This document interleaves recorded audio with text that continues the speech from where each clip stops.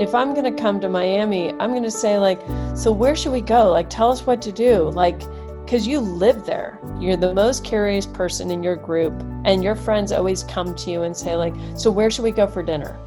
And that's the kind of person who I always wanted to find and bring that kind of intelligence into the magazine. I wanted to try and find a way to do something that was like, you can't Google this. Hi, this is Emily Nolan, and you are listening to Brave Talks. Today on the show, we have Yolanda Edwards.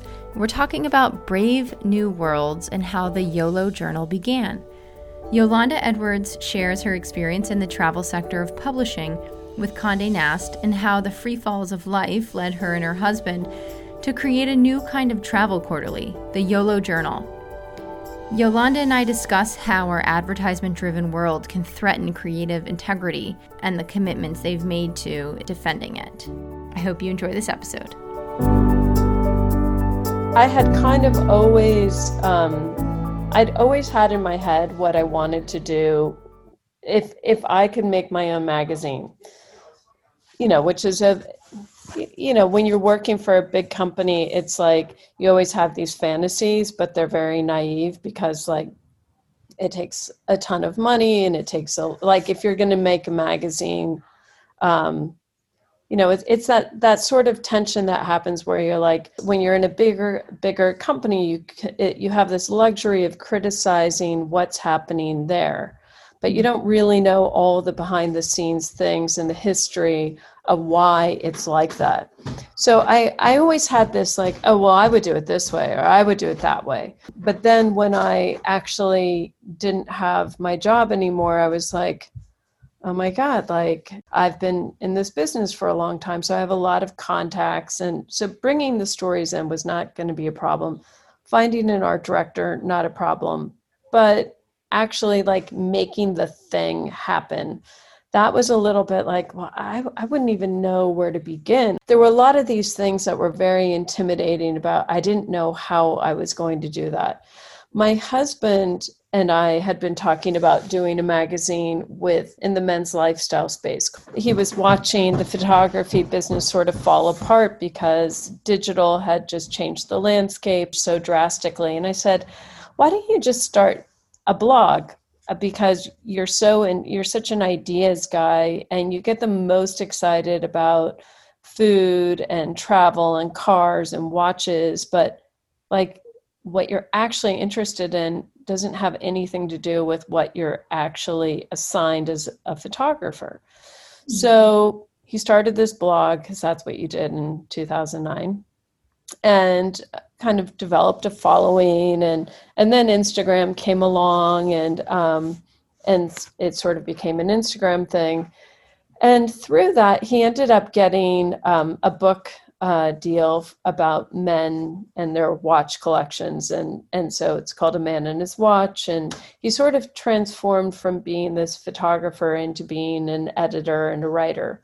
And he also worked at Condé Nast Traveler with me and with Pilar, who was the editor-in-chief, and we're all very tight friends. And so Pilar's always been like this great support and was like, I know you're not a traditional editor, Matt, but like you love watches, you should cover the watch market. So all of a sudden, like when we lost our jobs, it wasn't just that I lost my job, it was that he lost his job, our best friend lost her job. And it just, I don't know, he sort of felt like, God, that was like just such a blow because at the same time, a blow because we felt so naive, like we knew it was an unsustainable career, that it was going to change, but it just kept going. And so at a certain point you kind of forget and imagine well, maybe this is just the one magazine that's not going to be hit and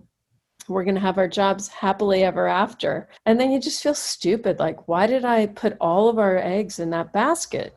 So Matt and I had been talking about doing this magazine of his. And so we started taking photographs that summer and building out content. And then we came home from our trip, or the next evening, we wake up in the middle of the night to the loudest crashing sound outside our apartment. It's literally, I was like, well, a tree just fell on a car. There's tons of cars on the street. Well, it fell on one car, and that was our car. And it was totaled.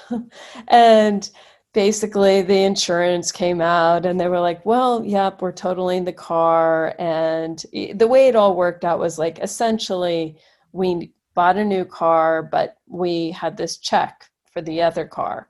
And we put that, Matt was like, well, that's the money we're going to take and put into making this magazine. So we started making William Brown with the tree falling on our car money. And that came out in like December of 2018. And because Matt had been involved in making the book, he had been a little bit closer to the sort of printing side of things. And also being a photographer, he was able to navigate that. So we had a printer. And then we very naively, the day that the magazines came out, we put it up on Instagram and said, available, like just go to Matt's website. And like the next morning we woke up and there were like 1,500 orders. And I was like, oh my God, well, we have to send these out. Like people want them like now. So here now I'm like at the post office and I'm figuring, it was like that, the kind of blindness to like what it actually meant to do that was, I think, why we were able to do it. Because otherwise, like if somebody really walked me through, like, you're going to have to do all of these things and this is then what will happen, I probably would have said like, yeah, maybe I will just spend some time on LinkedIn and find like a real job, So it started to feel like, even for years when I was at Traveler, like there's something we're not answering here. And I always felt that there were the most interesting people out there who were traveling all the time were not travel writers. You're either somebody who's obsessed with finding like the perfect little place in the neighborhood and you know exactly what to order there because you've tried everything and you're super curious. And it doesn't mean like you're a rich person who's like flying privately and staying at 5-star hotels. It just means like you're the most curious person in your group and your friends always come to you and say like, so where should we go for dinner? And that's the kind of person who I always wanted to find and bring that kind of intelligence into the magazine, because that's really what we all really want. If I'm going to come to Miami, I'm going to say like, so where should we go? Like, tell us what to do. Like, because you live there. I wanted to try and find a way to do something that was like, you can't Google this.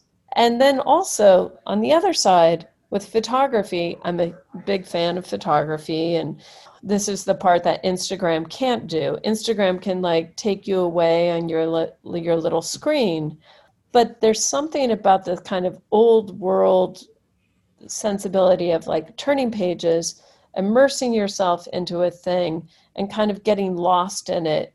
That's where I think print is super valuable, in that like it's the contrast to the device. There are many more people who follow me on Instagram than there are who subscribe to the magazine. So I know that for some people, a magazine just isn't, that's just not a part of their world. It's like too cumbersome, or it's too expensive, or it's not what they want in their life. But I think there are a lot of people who really want this kind of like turning the pages and like really falling into the kind of escapism that print provides.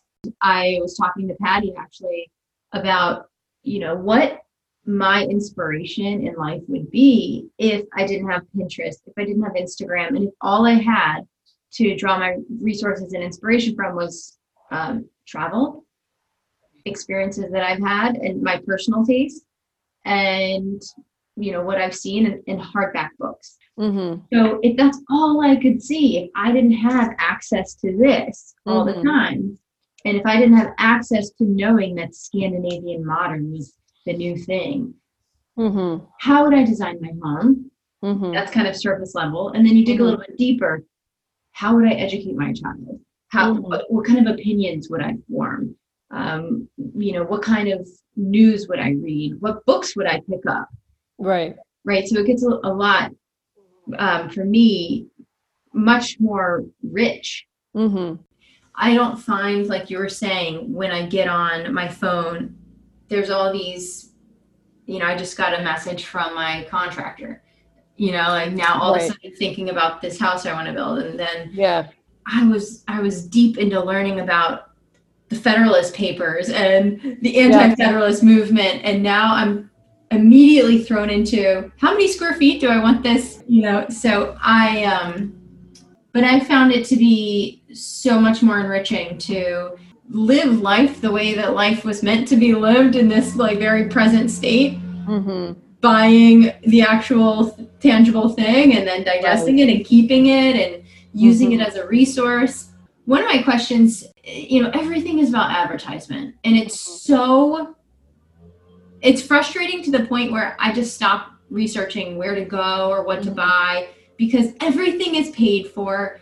All Mm-hmm. the comments are bought. All the, influencers are paid off to share about it, to share about whatever the product is or the hotel or this. Mm-hmm. I've been paid in the past to go to resorts and say, this is the best resort in Costa Rica. Mm-hmm. You've got to come here.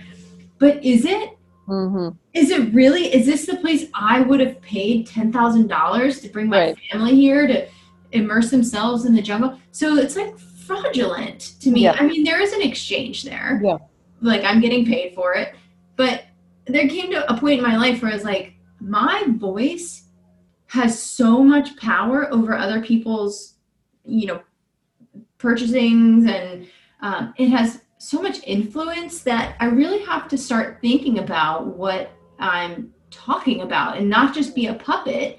And I've started to feel very homogenous because I got really far down this influencer path because I had a fair amount of followers and people wanted to pay me to talk about things. And if you want to pay me, like that's exciting. Mm-hmm. And all I have to do is post a picture and a few stories and a link and write a post and whatever. Like, okay, so, similar to a digital magazine in a way. So Mm-hmm. I just got so sick of myself. Like, Mm-hmm. what am I? This isn't even what I wanted to do. Like, how did I get so Right. far down this path? And so I think it's interesting with YOLO, and I don't know if you do this and I don't think you do, but there's no advertising, it's like purely your voice. And I feel that this authenticity is really, really rare these days, especially when it comes to reviews. Mm-hmm. Am I right? There was coming from Condé, like my big goal was like, well, I have to have at least like the back cover and the inside covers, like, I need to have at least some. And I had ideals about what I really wanted that to be. But I'm not a salesperson, and I don't have those relationships. Like I know those people, but as an editor, I'm not somebody who ever sat on the sales side and had those dialogues with people where it's like, well, hey, you like what I do, I'd like you to support what I do. Mm-hmm. So I was like kind of waiting for this just to like fall from the sky, that all of a sudden I was going to have, Cartier on the back cover, because I really was very clear. And I still would be very happy to have Cartier on the back cover. But it's the problem of advertising is that the advertisers at a certain point became too powerful, and the editors were kind of put in this stranglehold of like, you have to write about our advertisers, otherwise they'll pull it, and we need that money to survive. And so I think that, that's why we did cruise issues. Nobody on our staff ever wanted to go on a cruise. But there we were going on cruises, writing about them because we had a gun to our head. Like, if you don't do this, you will like watch 10 people lose their jobs, so it was that kind of that pressure. And so I was like, I don't want to make a magazine if I got to go back into being compromised. So it's a lot more work to do consulting. I definitely will do some things that are like sort of influencer-ish. Again, it's not in the travel space. It's like doing something with Club Monaco. It's a brand I like, it's about their anniversary. That's not a hard thing for me to do.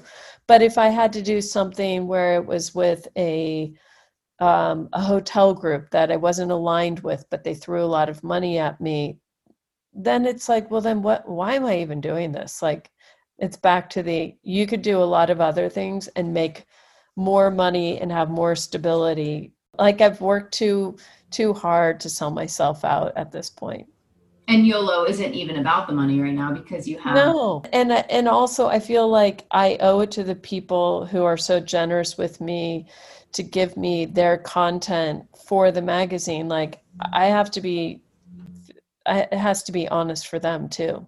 That's yes, no advertising at this point. And probably, like I said, if I do have any, it will be very clear that it's a adjacency of like a brand that I actually respect. I've got a pitch for you. Yeah. So I started recording after I think I mentioned the motel thing. So right. I'll give the listeners a little background.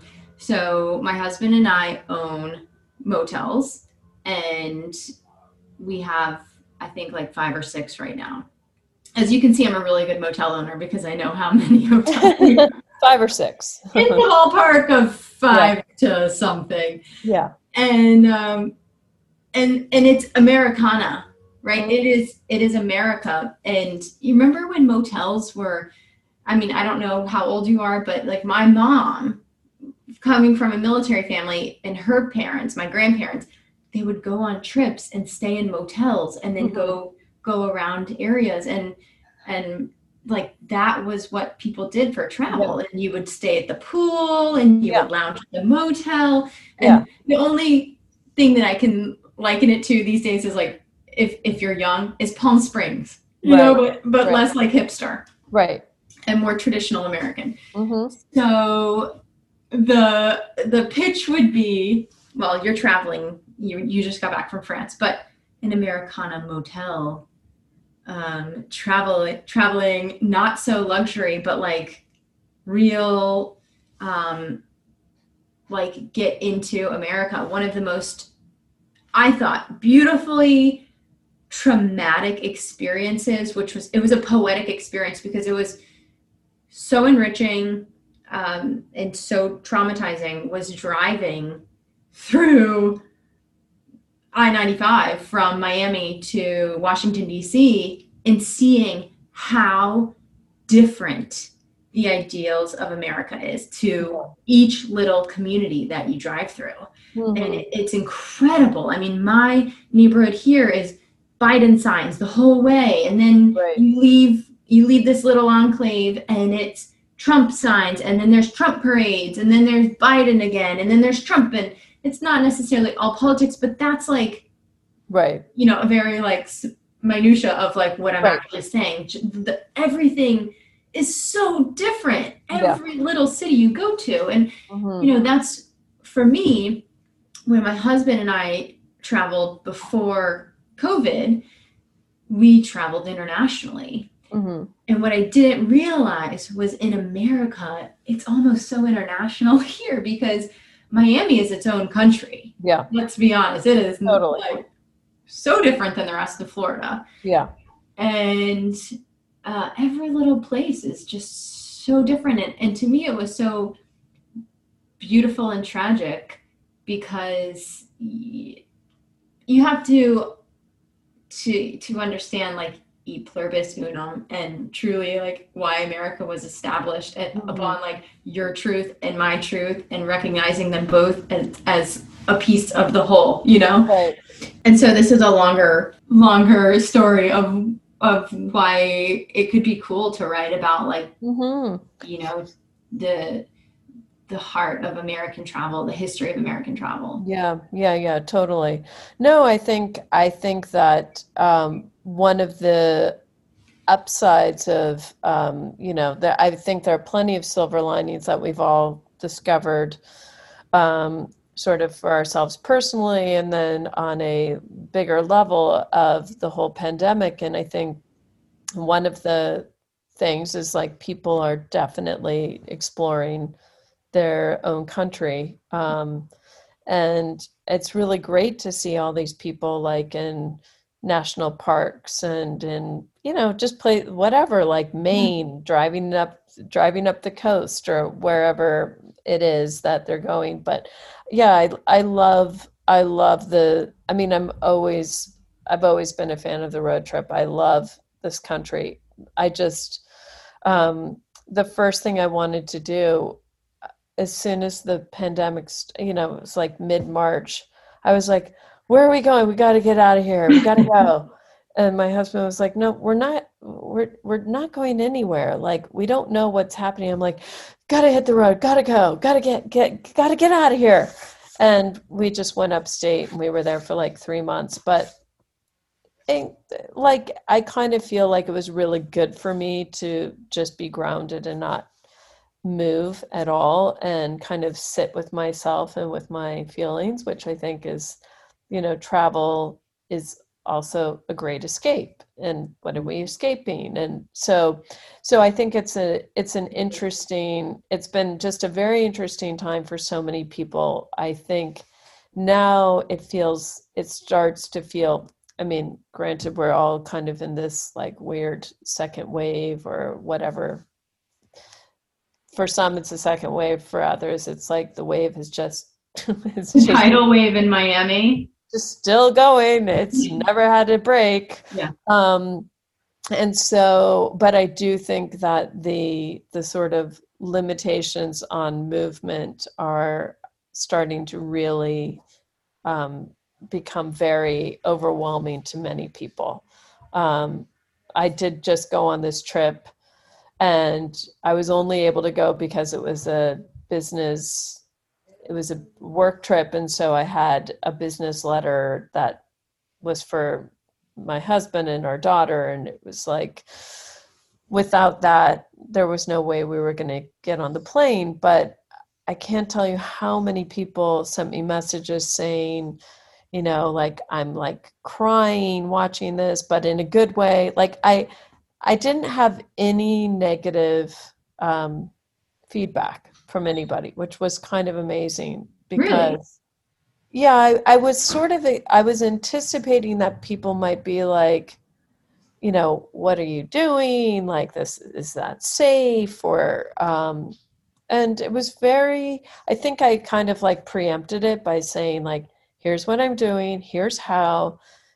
Had to have the negative test, had to, have to have a letter, like, I'm not more special, I'm just here working, like, I'm not breaking rules, like. And if you kind of like come at it in this preemptive way, I think then people sort of feel like they're a part of it with you instead of like, why are you there?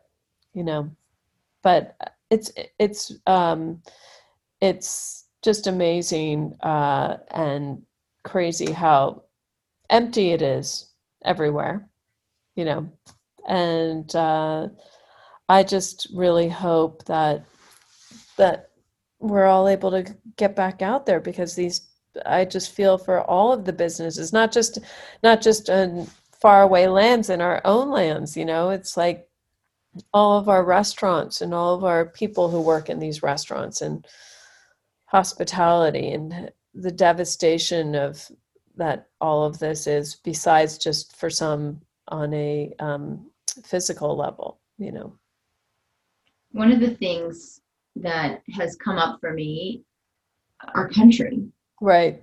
you know, America, how was it founded? How, why does it look the way that it looks? And and when I travel through it, you can see the ideals of each, not even state, but city and town, and how it changes. And why it's that way. Right. I love maps and I love history. I share maps with my son and talk to him about different places. That's so great. Well, it's been wonderful chatting with you and how you got started, and thank you so much. Definitely, I want to know some of the names of the 5 or 6 motels. Well, it's so nice to chat with you. You too. Thank you so much. You just listened to Brave Talks with Yolanda Edwards, talking about Brave New Worlds and how the YOLO Journal began. If you want to follow up on this episode, you can always sign up for my monthly newsletter on emilynolan.com. All of your replies to my monthly newsletter go straight to my personal inbox, and I love hearing from you all. I look forward to hearing from you, and I hope you enjoy more episodes.